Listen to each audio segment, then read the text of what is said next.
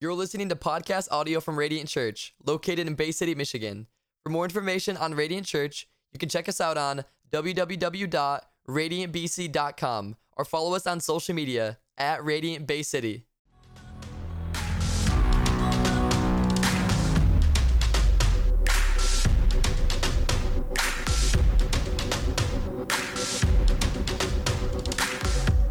Hey, good morning, Radiant Church. You guys doing well this morning?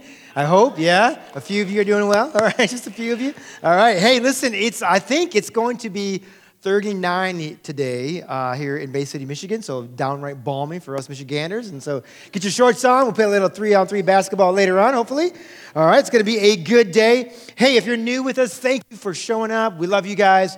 Radiant Church is a place where we hope you will encounter Jesus himself, like the life-changing presence of God right here. So thank you so much for making Radiant a part of your weekend. I want to give you an update. Just a few weeks ago, we had asked you to collect or bring in some snacks so we could take care of some kids in our community who are impoverished, who had less than all of us here today, and we could do good in our city, and you guys did amazingly. Let me just tell you that we had enough snacks for all 3 schools. Go ahead and put that photo up right there behind me. Such good news, you guys. So we provided snacks for Bangor Central Elementary, Bangor Lincoln, which is just kitty corner of us right here, and Bangor West. We had so many snacks that we gave the extra to the daycare at Bangor Central because they also care for a lot of kids in our city as well. So listen, thank you. Thank you for showing up, you guys. Marcus said, thank you for your generosity. We wouldn't be able to do ministry without your generosity right here. Lives are being changed because you're giving, you're going above and beyond to take care of people in our city. So thank you for just letting God use you, honestly, and for being a bright light in our city. And thank you to Laura Arnold. I think she's somewhere here in our building probably. Thank you to her for all of her organizational work, the behind the scenes that it takes to really get this done. So we're so grateful. Well, today, listen, we're in part number 4 of a message series entitled Christ Culture Church. We're walking through this letter. It's found in the New Testament in the Bible, and it's written by a guy named Paul. And Paul was a man who, he wasn't a believer at first. He got radically transformed and changed. Paul, he had an encounter with Jesus and it changed his life, and we believe the same thing here at Radiant Church, that when you meet Jesus, listen, now I'm not just talking about religion, I'm talking about you meet Jesus and everything changes, amen? And so listen, Paul met Jesus literally, and it changed everything. He became a missionary, an evangelist, and he started churches all throughout Asia Minor. And one of those churches that he started was in the city of Corinth. Now, Corinth, if you don't know, is located in Greece. It was located in Greece. It was a major port city, but unfortunately, the church in Corinth was plagued with many, many problems. It was like a very dysfunctional church because of the sins of the city had permeated into that church. So when Paul writes this letter, what he's doing is he's bringing clarification for what is the gospel? What does it mean? And then he's also bringing correction. So there's a few times Paul has to come down with the hammer and he's like, that's not what you're supposed to be doing. He's bringing clarification and also giving correction and some guidance there. And so this morning we're going to be in 1 Corinthians chapter 7. And last week we had a big talk about human sexuality. If you didn't listen to that message, go back. It's about an hour-long sermon. There's a lot to unpack there. We talked about sex. We're going to talk about sex a little bit more today, okay? So if that interests you at all, that's going to be what we're talking about. We're going to talk about sex inside of marriage, though, how God designed it to be. We're going to talk about celibacy and being single and what those things are, because these are all the issues Paul addresses in chapter 7. So it's going to be very practical, whether you're married, whether you're single, it doesn't matter. Listen, there's going to be something here for you today, I promise you. If you have a Bible, join me in 1 Corinthians chapter 7. I want to read the first 5 verses for you. And then we're just going to go ahead. We're going to take a few seconds to pray, and then we're going to let God breathe on his word. This is his word, we believe, and God speaks through it. So go ahead and look at 1 Corinthians chapter 7, beginning in verse 1. Here's what it says. Paul says, "Now for the matters you wrote about," so he's answering questions that they had about certain issues. "It is good for a man not to have sexual relations with a woman, but since sexual immorality is occurring, each man should have sexual relations with his own wife, and each woman with her own husband. And the husband should fulfill his marital status or marital duty to his wife, and likewise the wife to her husband. The wife does not have authority over her own body, but she yields it to her husband. Now, in the same way, the husband does not have authority over his own body, but yields it to his wife."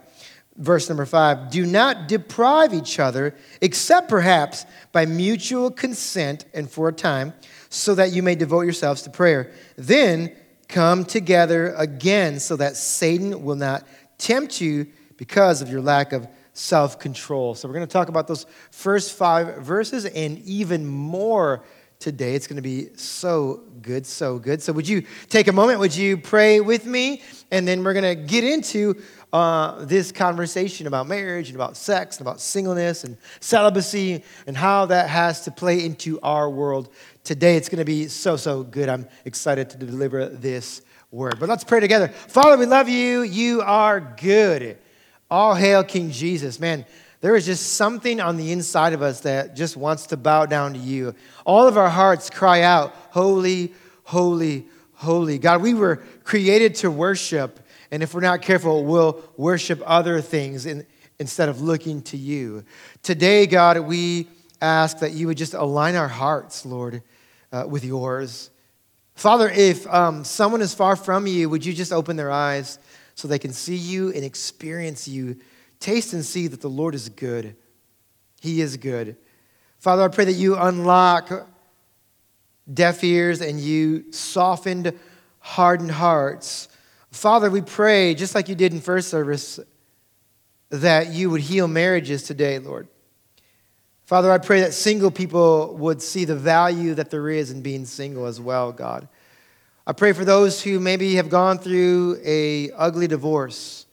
Lord, would you heal hearts? Would you encourage them, God, as we will talk about divorce as well today, God. So, Lord, just do the work that I cannot do by your Spirit. We need to hear these words, God, so desperately, Lord. Encourage your people today as I speak. In Jesus' name we pray. All God's people said, amen, amen. All right, so I want to begin this morning by talking about Paul is addressing some of these topics.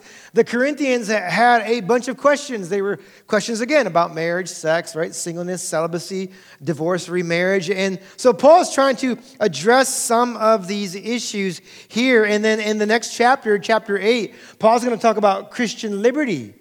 What can we and cannot do? What do we have the freedom to do and not to do, okay, as Christians, as believers? And that's chapter 8. We're going to look at that next week, so you're going to want to be here. We'll talk about all kinds of good issues and very relevant issues as well. You might remember from last week when we had the big sex talk, you might remember that we are at the very end of the message or the end of the chapter in 1 Corinthians chapter 6, Paul says this line, this phrase. He kind of really seals the deal with this phrase. He says, honor God with your body.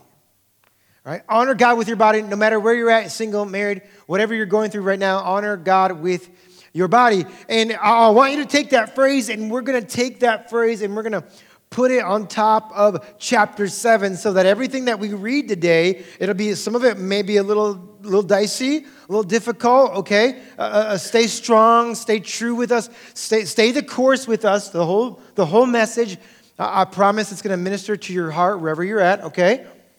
But listen, I want us to place that phrase, honor God with your body, over chapter 7 as we look at marriage, singleness, divorce, being celibate, all of those things, because that's what Paul is going to address here. Because the idea is that our bodies matter to God, and what we do with our bodies matter. Because Paul said that our bodies, listen, corporately and then individually, listen to this. It's not just our bodies, but they were bought at a price. They were bought by Jesus when Jesus gave his life on that cross at Calvary some 2,000 years ago. Listen, he bought our bodies, and our bodies are going to be redeemed one day. He's going to give us a new body. When Jesus comes back, we're going to have glorified bodies. Because for us as believers, death is not the end, amen? Death is not the end. In fact, it's only the beginning for us who follow Jesus. So what we do with our bodies matters, and then relationships matter. Because everything that we do, all of our lives are circled around, guess what? Relationships. And relationships cause us great joy and happiness and peace. But if a relationship has gone bad in your life, guess what it does? Man, it brings a lot of pain, doesn't it? A lot of heartache, a lot of grief. So right now, maybe some of you you're here this morning and you're walking through, it's a dating relationship, it's a marriage relationship, and it's gone sour. And maybe you're here this morning and your heart is hurting. We want to encourage you this morning. So back to verse number 1, Paul says this idea. He's writing and he says, it's good. It's in quotes because it's what they have said. It's good for a man not to have sexual relations with a woman. And so I think a lot of us are like, wait, what? Like, well, that doesn't make any sense. But here's Paul's point. Remember, he's answering a question. Point number 1 being this: being single is good, but it can also be tempting, okay? So I want to highlight this for a few moments.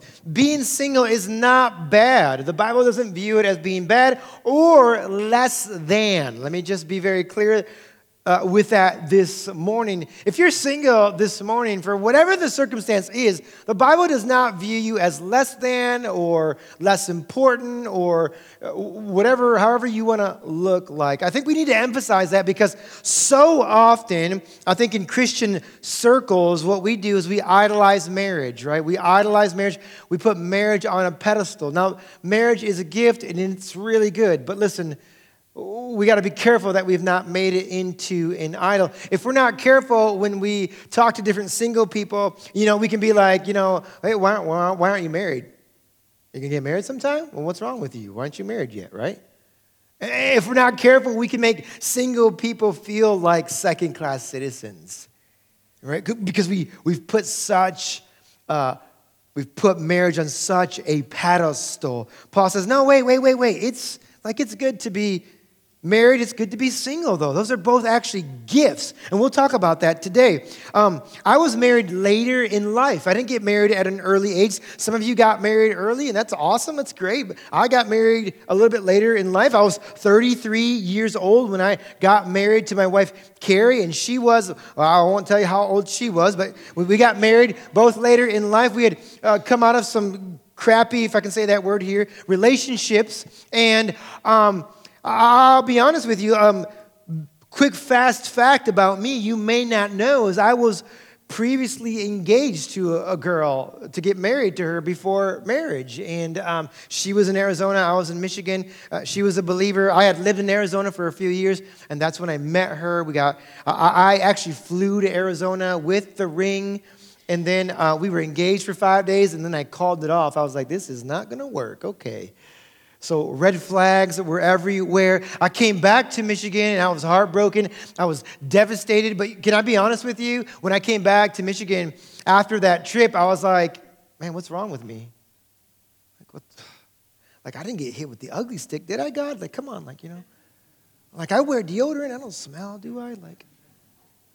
I'm just being real. Like, okay, what's wrong with me? I started to question who I was because my heart was, honestly, I did not have the gift of singleness. I knew that right away, okay? My heart was set on being married. When I met my wife, we started to have conversations about sort of lifelong future goals kind of early in the dating relationship because we were a little bit older already. We had more life experience. I wouldn't really recommend that to an 18-year-old or anything, but listen, we were older and with life experience, and so at some point I just kind of said, hey, girl, I'm getting older, so you want to do this marriage thing or not? Because I'm in it to win it, if you know what I mean, right? And so I was like, we got to make this happen, okay? I'm getting older. And so, listen, anyhow, my point is it's easy for you to see yourself as less than or not as good as someone else if you're single right now. But I want you to hear the words of the Bible. Singleness is good. Like, it's okay to be single. There's nothing wrong with it. Singleness is good. It's not the most popular option, okay? But it has its benefits, and I'll talk about that a little bit later in our message today. Singleness is a gift, okay? It's a gift is what the scripture says, but it's a gift that sometimes is a gift that we don't know what to do with. You know what I mean? Have you ever received a gift at Christmas you didn't know what to do with? You're like, this robe is hideous. What am I going to do with those slippers? Are the ugliest thing I've ever seen in my life. What am I supposed to do with that? You're like, I don't know. And you're like, thank you. You're like, oh. Right?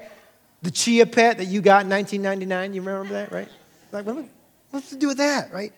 Singleness is like that gift sometimes. We're like, I got the receipt, God. You can have it back, all right? I don't want that gift. And I'm just saying you can have that gift back because I'm not meant to be single, okay? Singleness can be like that. But listen, I want to talk a little bit more about how singleness is a gift towards the end of my message. Now, Paul gets back to married life. Point number 2, marriage is also a good gift, okay? Marriage is also a good gift. Genesis chapter 2 has already told us about marriage, that marriage is between one man, one woman for a lifetime, a covenant in the eyes of God. God gets to define marriage. We don't get to define marriage. The state doesn't get to define marriage. God defines marriage. And we saw last week that marriage, listen, is rooted in creation.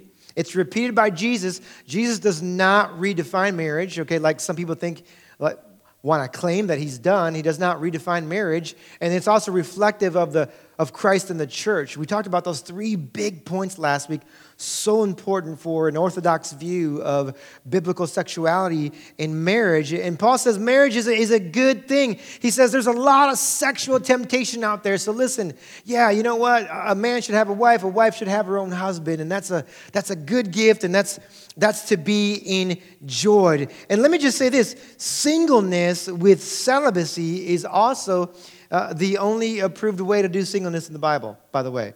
Singleness and sleeping around with different partners is called fornication, okay? And that's sin in the eyes of God. I want to be clear about that. So in Scripture, if you're single, the idea is honor God with your body. You're like, well, why? Why do I got to do that? Because I promise you on the other side of that sexual relationship will be a lot of devastation and hurt and depression and grief, because the Bible says that 2 shall become one. The intimacy, if you're a teenager and you have sex with multiple partners, when you break up, you think it's okay. It leaves you tore up, though. It leaves you devastated. It may sound amazing and glorious and what everybody is raving about. It's just a bunch of lies. It's a bunch of garbage, okay? And so we see that sex in the Bible is confined for a man and woman in the confines, of course, of marriage. And I want you to look at verse number 3 one more time, because Paul says if you're married, he says, listen, don't withhold sex from one another. Let's talk about that. Let's talk about sex and marriage for just a few moments. Verse number 3 says this, the husband should fulfill his marital duty to his wife, and likewise the wife to her husband. The wife does not have authority over her own body, but, listen, yields it to her husband in the same way. The husband does not have authority over his own body, but yields it to his wife. Do not deprive each other, except perhaps by mutual consent and for a time, so that you may devote yourself to prayer. Then come back together again so that Satan will not tempt you, because y'all can't control yourself, so you need to come back together. I say this as a concession, not a command. In other words, Paul is saying, listen, this is not a command. I'm just saying that if you're gonna not have sex for a period of time, there has to be some stipulations here. It's for specific reasons, is what Paul is trying to say. So point number 3 is this: sex within marriage is good. Amen, church? Just a few people like, come on, say it like you believe it. Sex within marriage is good. Okay, I was like, what's going on here? It's like, it's okay, right? Some people, according to scholars, believe that sex within marriage was supposed to be what? Abstained from. Some people were believing that in Corinth. And Paul's like, whoa. No.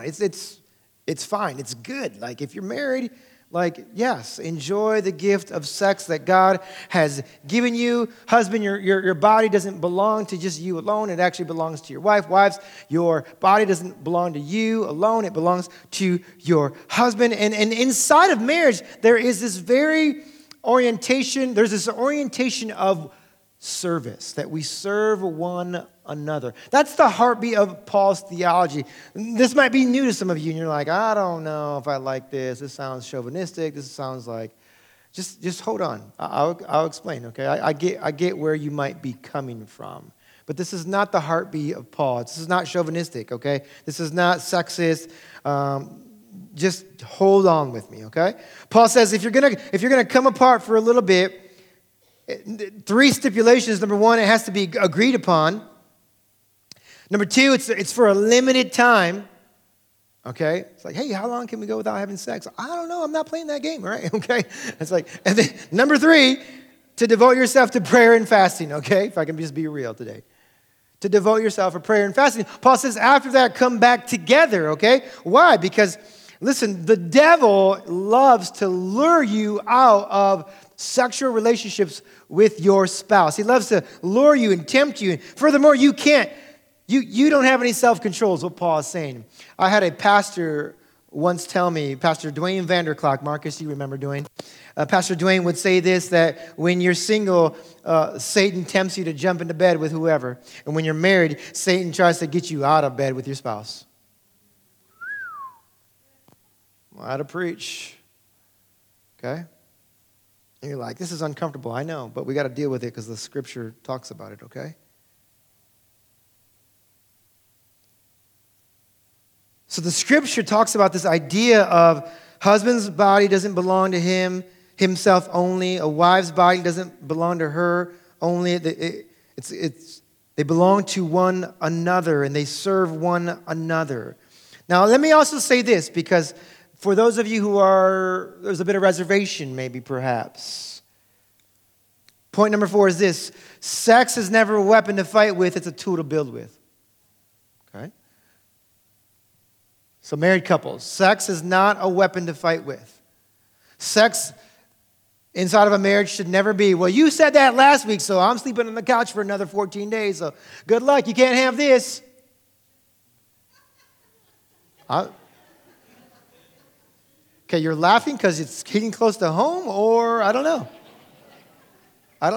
Hey, this is real news. This is real. Can we get real today? Come on. We gotta deal with the issues, okay?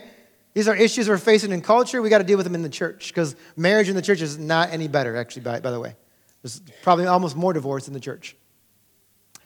So sex is never a weapon to be weaponized. You never weaponize it. It's always something that you build with, okay? So we should never say, well, you said that 2 weeks ago, and so you can't have me, and I am not doing this, and you're weaponizing sex. What you're doing is you're only building bitterness and guess what? Resentment.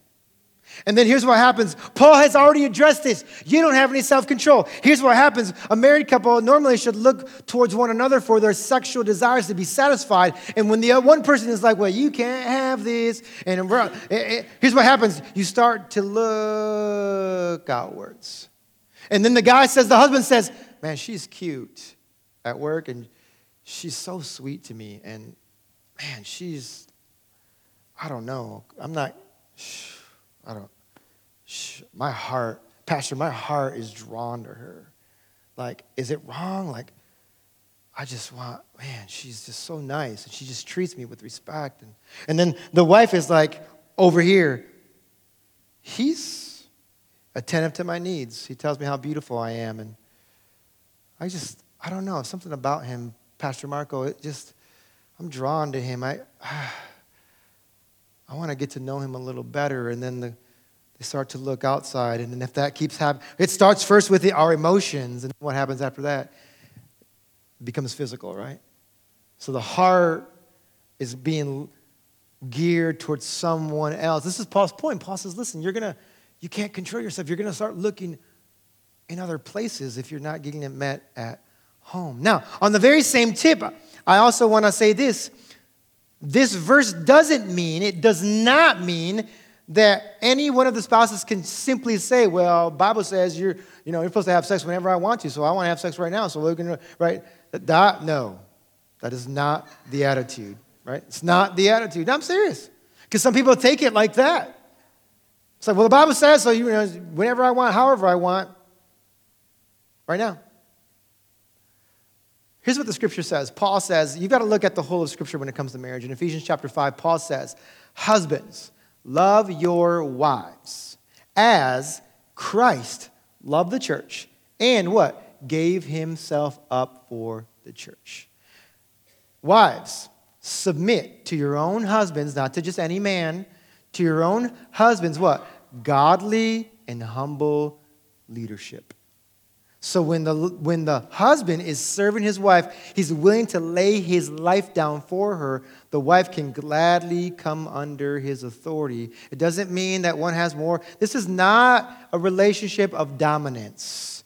If you came out of that, if your dad was domineering, your grandpa walked around like women were his sexual objects, that is not the heartbeat of Scripture. Amen, church? It is a relationship of service where the husband lays his life down for his wife. He's willing to take a bullet for his wife and kids, literally. The wife can come under that kind of submission because she knows that her husband is serving her, and they mutually serve one another. You can't have an I marriage. You can have an iPhone, but you can't have an I marriage, okay? It can't just be all about you. It has to be about serving one another. So listen, we don't use sex as a weapon. It's used to serve one another. Verse number 7, let's keep going in the text. Paul says this, I wish all of you were as I am, but each of you has your own gift. Paul was single, by the way. That's what he's saying here. Paul says, I wish I'd save you a lot of drama if you're single. That's what he's saying. There's a lot of drama. He's like, it's a gift, though. Just hear his heart. It's a gift. We get this. But he's like, hey, I wish you were like me. Each of you has your own gift from God. One has this gift, another has that. Now to the unmarried and to the widows I say, it is good for them to stay unmarried as I do. But if they cannot control themselves, he's talking about their passions, right? Sexual temptations. If they cannot control themselves, they should what? Marry. For it is better to marry than to burn with passion. Okay? Point number 5, both singleness and marriage are gifts from God, and they should be treated as such. Okay? They're both gifts from God. Singleness with celibacy is a gift. Being married is a gift. Let me just be clear this morning. The problem is not singleness. The problem is acting like you're single when you're married. The problem is acting like you're married when you're single. That's the problem. Paul says, let me bring some correction here and some correct theology as well. Paul says in verse 9, better to marry than to burn with passion. I know too many Christians that have used that verse as just sort of liberty. Paul is not saying just to marry the first person with a heartbeat so you can have sex. That's not what he's saying, okay? We have to be careful that we're not leading our young people to just idolize sex so much. They just want to jump into the first relationship and they want to get married so quickly without even knowing the other person, without taking some time to actually get to know that person's heart and their life. This is why Carrie and I, we always advise couples not to live with one another before they're married. Unfortunately, that happens just as much in the church now as it does in the world. But we say, hey, don't put the cart before the horse, because when you have sex and you're not married, sex is like blinders, and it blinds you to the shortcomings of the relationship, right? And if you're enjoying sex to such a point, you're going to be like, well, I don't want to get out of this relationship because the benefit is sex. And like, well, right? So listen, we're just like, hey, don't live together. Just do it the Lord's way. Don't do it your way. Well, I feel you don't understand. I do understand, okay? I get it. I'm a real person. I would also say this to people. Listen, don't date to save. Don't date to save. You're not the Savior. Jesus is the Savior. Besides this, listen, you cannot be the prize for someone coming to the Lord. Hey, I really like you. You're really cute. And you got nice, six-pack of abs and everything. But if you go to church first and accept Jesus, then you can take me to Uno's. And the guy's like, well, who knows? And you? Like, yeah, sign me up. Okay, all right. And it's like, no, no, you're not the prize, okay? Jesus is the prize. So here's what needs to happen first. You have your own relationship with Jesus, okay? He has his own relationship with Jesus. And then when you meet, you're equally yoked. And I know that doesn't sound super fun, but can I just tell you, hours upon hours upon hours of pastoral counseling. Oh, you would save your pastor from all these conversations, okay? And the pain and the strife on the other, well, we slept together, pastor, and I didn't mean it. We just fell in the bed at the same time. We're like, whoops, and my pants flew off at the same. I'm like, wow, that's wild. Wow, that's amazing. Sometimes I'm like, you know how that works, right? You do understand. Okay, I'll stop from there, all right? We'll keep going. I digress. All right, let's keep going. Hey, if you have a Bible, I want you to do this. We're going to switch gears. Turn to Matthew chapter 19. Smartphone, you can do it there. Matthew chapter 19. I want to talk about divorce a little bit. I want to talk about the words of Jesus. Jesus talks about divorce in Matthew chapter 5, but we're going to go to Matthew 19 because there's more verses there when it comes to divorce here. I promise I will be sensitive. But let's just look at what Jesus says. Let's let Jesus be Jesus. Amen? Awesome, cool. Here's what it says. Verse number 3, you guys. Verse number 3. Some Pharisees came to him to test him. They asked, is it lawful for a man to divorce his wife for any and every reason? Let's pause right there. Here's what's happening. The Pharisees want to trap Jesus in a discussion about divorce. During that time period, there were two schools of thought. Two schools of rabbinic thought when it came to divorce and marriage. One school was very liberal. One was a lot more rigid, okay? The liberal school of rabbinic thought said that you could get a divorce for any and every reason, okay? As long as it was deemed unclean. So legitimately, Jewish men could get from this school of thought, from this rabbi would say this, a certain rabbi, if she talked to another man, you could get a divorce. If she wore her hair down, you could get a divorce. Unclean. If she burnt the toast, it's over, right? You get a divorce. Now, the more strict side, the other side of this, was a viewpoint that said you could only have, divorce was only allowable for unfaithfulness, sexual immorality, when the other person slept with someone else, okay? Can you guess which view the Jewish men preferred? The every reason one, right? Like, just want to be able to get divorced whenever we feel like it. This is what they were thinking, to be honest with you, okay? Verse number 4, haven't you read? He's like, don't you guys read your Bible? Come on, you guys. Haven't you read at the beginning, the Creator made them male and female and said, for this reason, a man will leave his father and mother and be united to his wife, and the two will become one flesh. So they are no longer two, but one flesh. Therefore, what God has joined together, let no one separate. Okay? Now look at verse number 7. Why then, they asked, did Moses, and look at the word there, it's command. Hold on to that for just a moment. Why did Moses command that a man give his wife a certificate of divorce and send her away, send her packing? Jesus is going to bring correction to that in the next verse. Jesus replied, Moses, what does it say there? Permitted. What is that telling us? That's telling us that these Pharisees took what Moses said as a commandment and not just giving permission for. So Jesus is saying, no. Moses didn't command you to get a divorce for any reason you wanted to. Moses permitted it. Moses permitted you to divorce your wives because your hearts were what, church? Hard. Marriages struggle when the heart hardens. But it was not this way from the beginning. I tell you that anyone who divorces his wife, except for sexual immorality, and marries another woman, commits adultery. Those are pretty sobering words, right? The disciples said to him, well, if this is the situation between a husband and a wife, well, you know what? We're going to stay single. It's better not to marry. Jesus replied, not everyone can accept this word, but only those to whom it has been given. For there are eunuchs who were born that way. There's a deformity on their sexual parts. They were born that way, and there are eunuchs who have been made eunuchs by others. In other words, people who would serve in the king's chambers were made eunuchs so that they were not tempted either way to do something sexual and to get in all types of sin. And then he says this, and there are those who choose to live like eunuchs for the sake of the kingdom of heaven.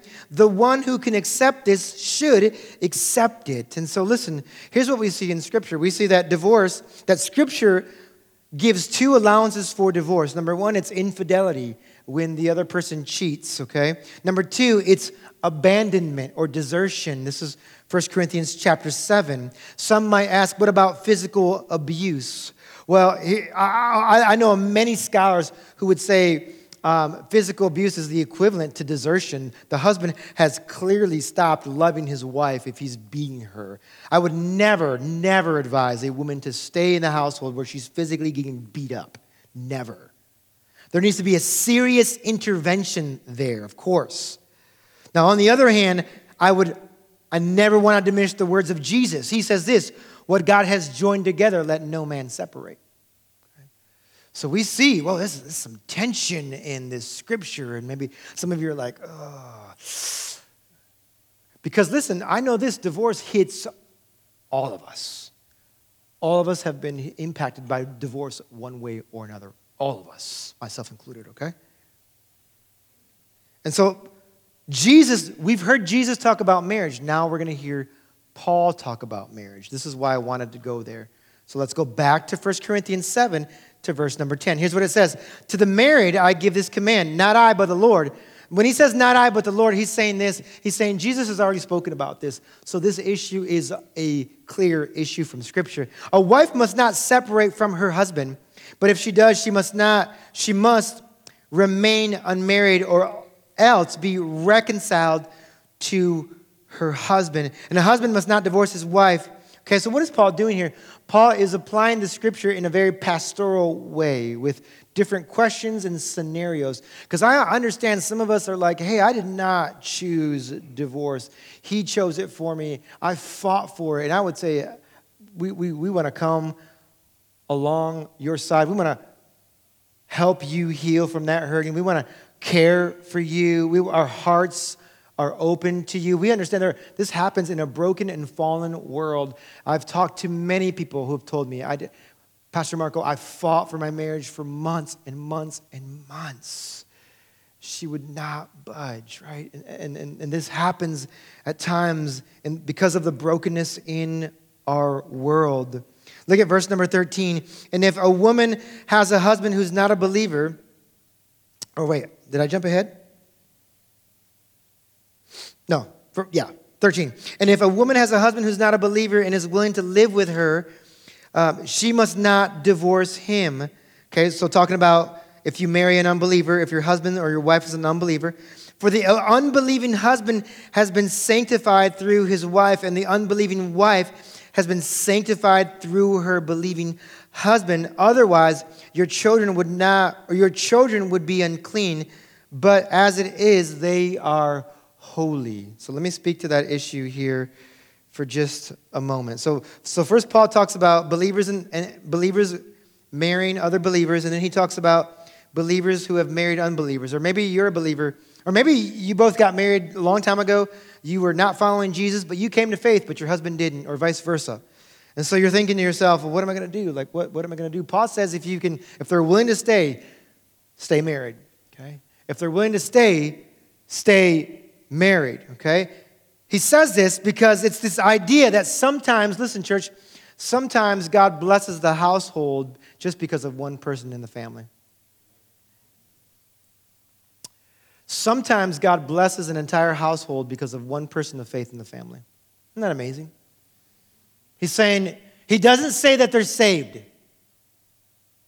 Okay? He says sanctified. It means to be set apart, to be made holy, to be blessed. I heard one Bible teacher explain it like this. Let's say that you're the wife, your husband's not following the Lord, And it's like you're standing under a spout, and the spout has water that comes out of it, and the water represents blessing over your life. But by default, your children are standing next to you, and your husband is even somewhere in the room as well. So by default, listen, you get the most of the water that comes on you, but then it splashes onto who? Your children and your husband. So what it means is this, is that your children are blessed. Your husband is being blessed. Now, he may not recognize it, he may not know it, but because of your faith, there's a blessing in the household. It's this idea that God blesses an entire household because of one believing spouse. It happens by default. Again, it doesn't mean that they're saved. Paul never says that. He would not have called them unbelievers if they were saved, automatically saved. They might get saved. They might not. I don't know. Paul says you never know. Let me give you some examples. In the Old Testament, the household of Laban was blessed because of Jacob. Laban actually admits this. You can look it up in Genesis 30. What about Potiphar? Anybody remember the story of Potiphar and Joseph? Old Testament, look it up yourself. Potiphar's house, not a believer. Potiphar's house was what, church? Was blessed. Because of who? Because of Joseph. Yeah. What about Abraham? God was going to destroy Sodom. Abraham comes to God and says, God, if there's 50 righteous people in the city, can you spare the city? God says, yeah, totally. I will spare the city for 50 righteous people. Abraham's like, I don't know if we're going to find 50. So, 40, God. How about 40? God's like, yeah, I'll spare it for 40. I'm going to be hard-pressed to find 40. 30? Yeah, I'll save the city for 30 people. Hey, God, I'm back. 20. Yeah, I will save it for 20. He gets them down to what? 10. God, will you spare the city for 10 righteous people? God says, God is willing to be merciful for 10 righteous people in that city. Isn't that crazy? Isn't that incredible? The mercy of our God. The mercy of our God. That sometimes households are blessed because of one person. Listen, I want to just encourage you today. If you're here and your husband's not here, your wife's not here, I just want to say, listen, you have no idea how your faith is blessing your household. You have no idea how your prayers are shaping his life. I know you may not see it physically. I know, husband, you may not see it in your wife's life, but I promise you, your children are blessed because one of you is following the Lord Jesus Christ, okay? Let's continue in verse number 15. If the unbeliever leaves, so if you're married to an unbeliever and they walk out, let it be so, Paul says. The brother or sister is not bound in such circumstances. God has called us to live in peace. How do you know, wife? Here's Paul's point. How do you know, wife, whether you will save your husband? How do you know, husband, whether you will save your wife? He says, you never know your husband might be saved. Your wife might be saved. Nevertheless, each person should live as a believer in whatever situation the Lord has assigned to them, just as God has called them. This is the rule I lay down in all the churches. Let me just say this. Here's what we discover from Scripture, that marriage is a sacred bond, okay? Marriage is a sacred bond. It's broken in adultery. It's broken in death, of course. And when the unbelieving party walks out, abandonment or desertion, as 1 Corinthians 7 shows us. If you are a believer and your spouse is not, again, let me just say you have no idea. You have no idea how you are blessing your family. You have no idea how your daughter, she's blessed. Well, what about the other daughter who doesn't believe? You keep praying for her. It's going to rub off. That faith, it may take a while. You have no idea. Keep praying. Keep loving. Keep on showing grace and compassion. You have no idea how your prayers are shaping that family. Keep pursuing the Lord with the same zeal, if not more, in your own personal life. Continue to be the example. No one comes to church with me, Pastor. Keep coming yourself. Hey, anybody want to come? No? All right. I'll ask again next week, okay?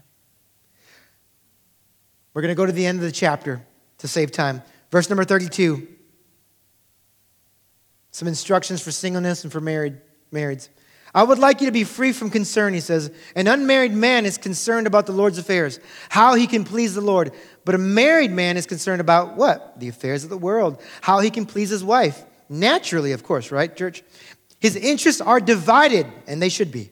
An unmarried woman or virgin is concerned about the Lord's affairs. Her aim is to be devoted to the Lord in both body and spirit. But a married woman is concerned about the affairs of this world, how she can what? Please her husband, as she should be concerned about those things. I'm saying this for your own good, not to restrict you, but that you may live in the right way in undivided devotion to the Lord. We're going to wrap up things right now. And as I close, I want to say a few things. And then I want our prayer team, I want to pray over marriages this morning. So we're going to bless marriages. If you want to come up, just a quick prayer over your marriage, 30 seconds, 60 seconds. We'd love to pray for you. If your marriage is in shambles, we want to pray for you. If you're divorced, you're hurting, we want to pray for you, come alongside of you this morning. Let me just say that. Divorce is never God's choice. I think it's pretty clear from Scripture. But we live in a broken world, and it happens. The hardness of heart happens. People cheat on their spouses. Can it be forgiven? 100%. Trust, on the other hand, can take a long time. Trust is something that takes years to build, but it can be broken in one moment.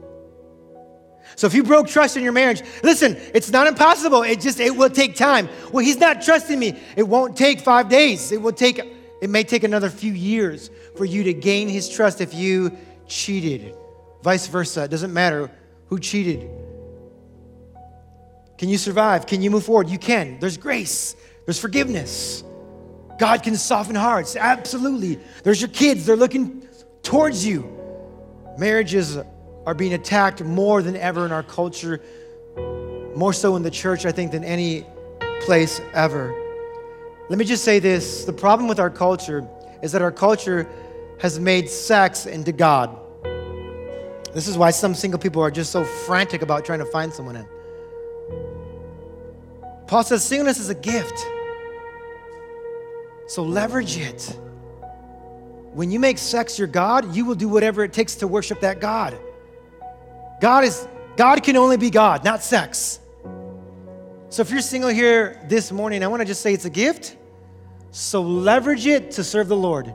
You don't have a family. You may not have kids right now, or maybe you might have kids. I don't know your scenario. But there are many distractions that you have when you're married. And those are good distractions, okay? But I can't just be gone 24 hours a day for my wife and kids. Like, it just doesn't work that way. I have to take care of a wife and kids at home. I can't just go, I'm going to do ministry and then let my wife suffer. That's what Paul's saying. He says, you're married, you got to take care of one another. You got to be home. You got to be attentive. You got to love. You got to be present. You can't just go off and live like a single person. Paul says, that won't work. The marriage will end. And then you're going to be tempted to sleep with someone else because that's what we do. We don't have any control, Paul says. So listen, if you're single though, if you are single, listen. Leverage it to serve the Lord. Go on mission trips. Go across the globe. Risk your life for the gospel. Why? Because it doesn't matter if you die. Well, it does matter if you die, but that came out wrong. Whoops. I bought a scooter last summer. Not a moped, but a scooter. I bought it for myself for Father's Day. So my wife's like, can you get a helmet, really? I'm like, honey, it's 16 miles an hour. She's like, all right. And she's always like, yeah, and I haven't gotten a helmet yet. She's like, would you just get a helmet? I'm like, I want it to go faster. Would you just get a helmet? She's like, remember, you got kids at home and a wife who loves you? I'm like, okay, it's the guilt trip, all right. It's the idea that I can't just live my life the way I want to live. I can't just do whatever. I can't just do Marco. That's not how it works. I'm married. I got a responsible to my children, responsible to caring for my wife, being present, right? And so listen, but if you're single, leverage it to serve the Lord. Watch what he'll do through you. It's a special season for you. It's a gift to be single. It's a gift to be married. Both are gifts. Both are gifts. Here's what I want to do. Prayer team, go ahead and come on up. And we're going to close right now. I'm going to dismiss in a few moments. We're going to hang around. New to Radiant, we're going to be a little late, just so you know. I want to bless marriages. We did it in first service. Married couples, right and left, coming up to us. I want to bless marriages today. We're just going to pray a blessing over you. We're going to get your names, pray a blessing over you, and then you can go. It's not going to be long. If you're hurting, we'll stay a little bit longer with you. Don't worry about that. Okay, we'll do ministry. James is going to play for about 5-6 more minutes at least. Okay? If you're engaged and you're like, man, we're being tempted, come on up. We'll pray for you. I'll say, hey, if you're living together, cut it out. All right? We're gonna challenge you, but we want to bless you today. Wherever you're at, honor God with your body, okay? Wherever you're at in life. This is Paul's words. This is our encouragement to you. We want to pray for marriages today. As goes the family, goes society. Let's pray. Lord, we love you. We thank you for these words that we have read from the Apostle Paul. And although I know some of these words may have stung just a bit, some of these words may have triggered some emotions, God, I realize that. And yet, Father, I am responsible in the eyes of Jesus to preach the whole counsel of God. So, Father, I pray that rather than this stinging or hurting people, I pray it would be a warm blanket. I pray for marriages today within our church. I pray that you might rekindle the flame in marriages. I pray that hearts would be turned back to another. If there was infidelity, I pray for grace. I pray for forgiveness. I pray for husbands to come back to wives and wives to come back to husbands. I pray that bitterness and resentment would all fall to the ground. In Jesus' name, bitterness be gone. Resentment be gone. Unforgiveness be gone. You may have maybe you're still holding on to bitterness from what he did 8 months ago, from what she did a year and a half ago. Right now, forgiveness just flood into marriages today, Lord, so that children can grow up with both a mommy and a daddy loving and serving God. So children, listen, will stay together. Families can stay together and worship Jesus, that Jesus will be God, not sex. Nothing else in our culture, nothing else is more important. Not sports, not entertainment. Nothing is more important than our families following Jesus. And God, may our church have marriages built on the solid rock, on the solid rock. God, I contend for marriages today. My brothers, my sisters who are hurting, who've been divorced, God, would you heal hearts today? Heal hearts, mend together the shattered pieces of their lives, God. We want to pray for them and encourage them today. Father, do a work by your Spirit. We'll be here all day if that's what it takes. If that's what it takes, we'll be here all day. Lord, would you mend hearts today? In Jesus' name we pray. All God's people said, amen, amen. Clap your hands for the King this morning.